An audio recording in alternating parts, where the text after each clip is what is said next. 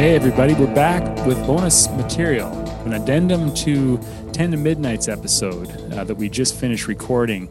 And Big Ray had done a fair bit of research about the soundtrack to this film that we didn't really delve into as much during the episode. So we thought we'd record a little bit extra for those of you who are interested in this soundtrack. So Ray, what can you tell us about Robert O. Ragland and the music of 10 to Midnight? Robert O. Ragland. So he's going to do the music for two more Bronson movies after this one. He doesn't just come back for Messenger of Death, he also does Assassination. And the music in all three of those movies are wildly different too. The music in this movie has a real signature palette, I think, in terms of music. I think it's pretty amazing what he creates. It's not just generic 80s music. He takes the synthesizer, he takes a lot of rock elements, and he takes the full orchestral element and weaves them together to make something really interesting throughout this movie. The different scenes get really different treatments. Like I said, it's going to be more traditional orchestral music in the background, but then when the sun goes down, you know, that the beat is going to come up and we get a lot of heavy, thick, dirty synth. And we can't talk about the music without talking about the songs.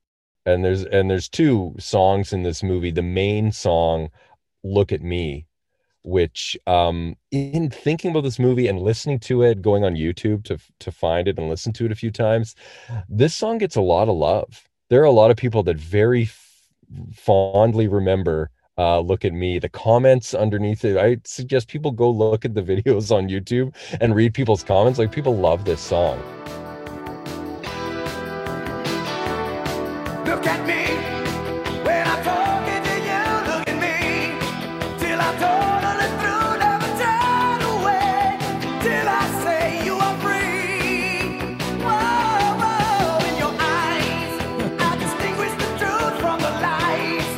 Now I'm So that song's sung by a guy named Bruce Scott, which I love finding out. Like, you like finding out all the bit players. I like finding out these stuff about these kinds of guys. So Bruce Scott, he sang in like Jesus Christ Superstar and like the original Rocky Horror Picture Show.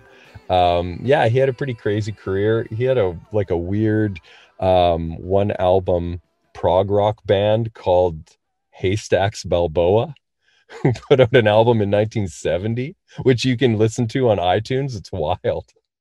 So we get that song a bunch of times in the movie. It's kind of Warren Stacy's theme. It's called Look at Me. It really taps into that character's narcissism, and the shots of him in his underpants, you know, blow drying his hair are, you know, obviously they fit together really well. I love the scene where Bronson puts the song back on to tell Warren that he's being watched. Like, he comes home and the song's blasting and Bronson's been there. That's pretty cool. That's pretty cool as well. And then the second song we get that plays at the party, it's called What Kind of Girl Are You, sung by George Griffin. But I'm pretty sure Robert O. Ragland did the music for these tracks as well. And it's a pretty crazy song as well. Everyone's bopping to it at that party, and it's kind of, again, a synth funk 80s tune, but it's got this sort of old blues vocalist over it. It's a really interesting, funny combination. You can listen to that one on YouTube as well. One other thing I wanted to say about the instrumental tracks is, we talk about is it a horror movie or is it not a horror movie? There are definitely some scenes where Ragland injects into the music some really identifiable horror moves in terms of the soundtrack. Totally. Yeah, there are some shades of John Carpenter soundtracks in there. Like, there's something that inches really close to the Halloween theme at one point, and Goblin too. There's some times where the rock and the synth come together, and it starts to sound like that real goblin-y kind of stuff. And I love it.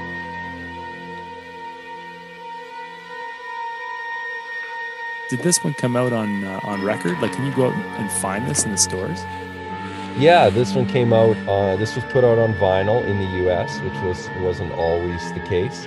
And I unfortunately don't have a copy, but Christmas is coming, and there's only a few tracks that you can find online. So there's a bunch more of this for your listening pleasure if you can find it in your used record store. All right, Ray. Thanks a lot for doing that research, buddy. We'll be back in a week, or maybe probably less than a week, and we'll talk to you then. On behalf of Ray and myself, this is Hard Times on Film. Film.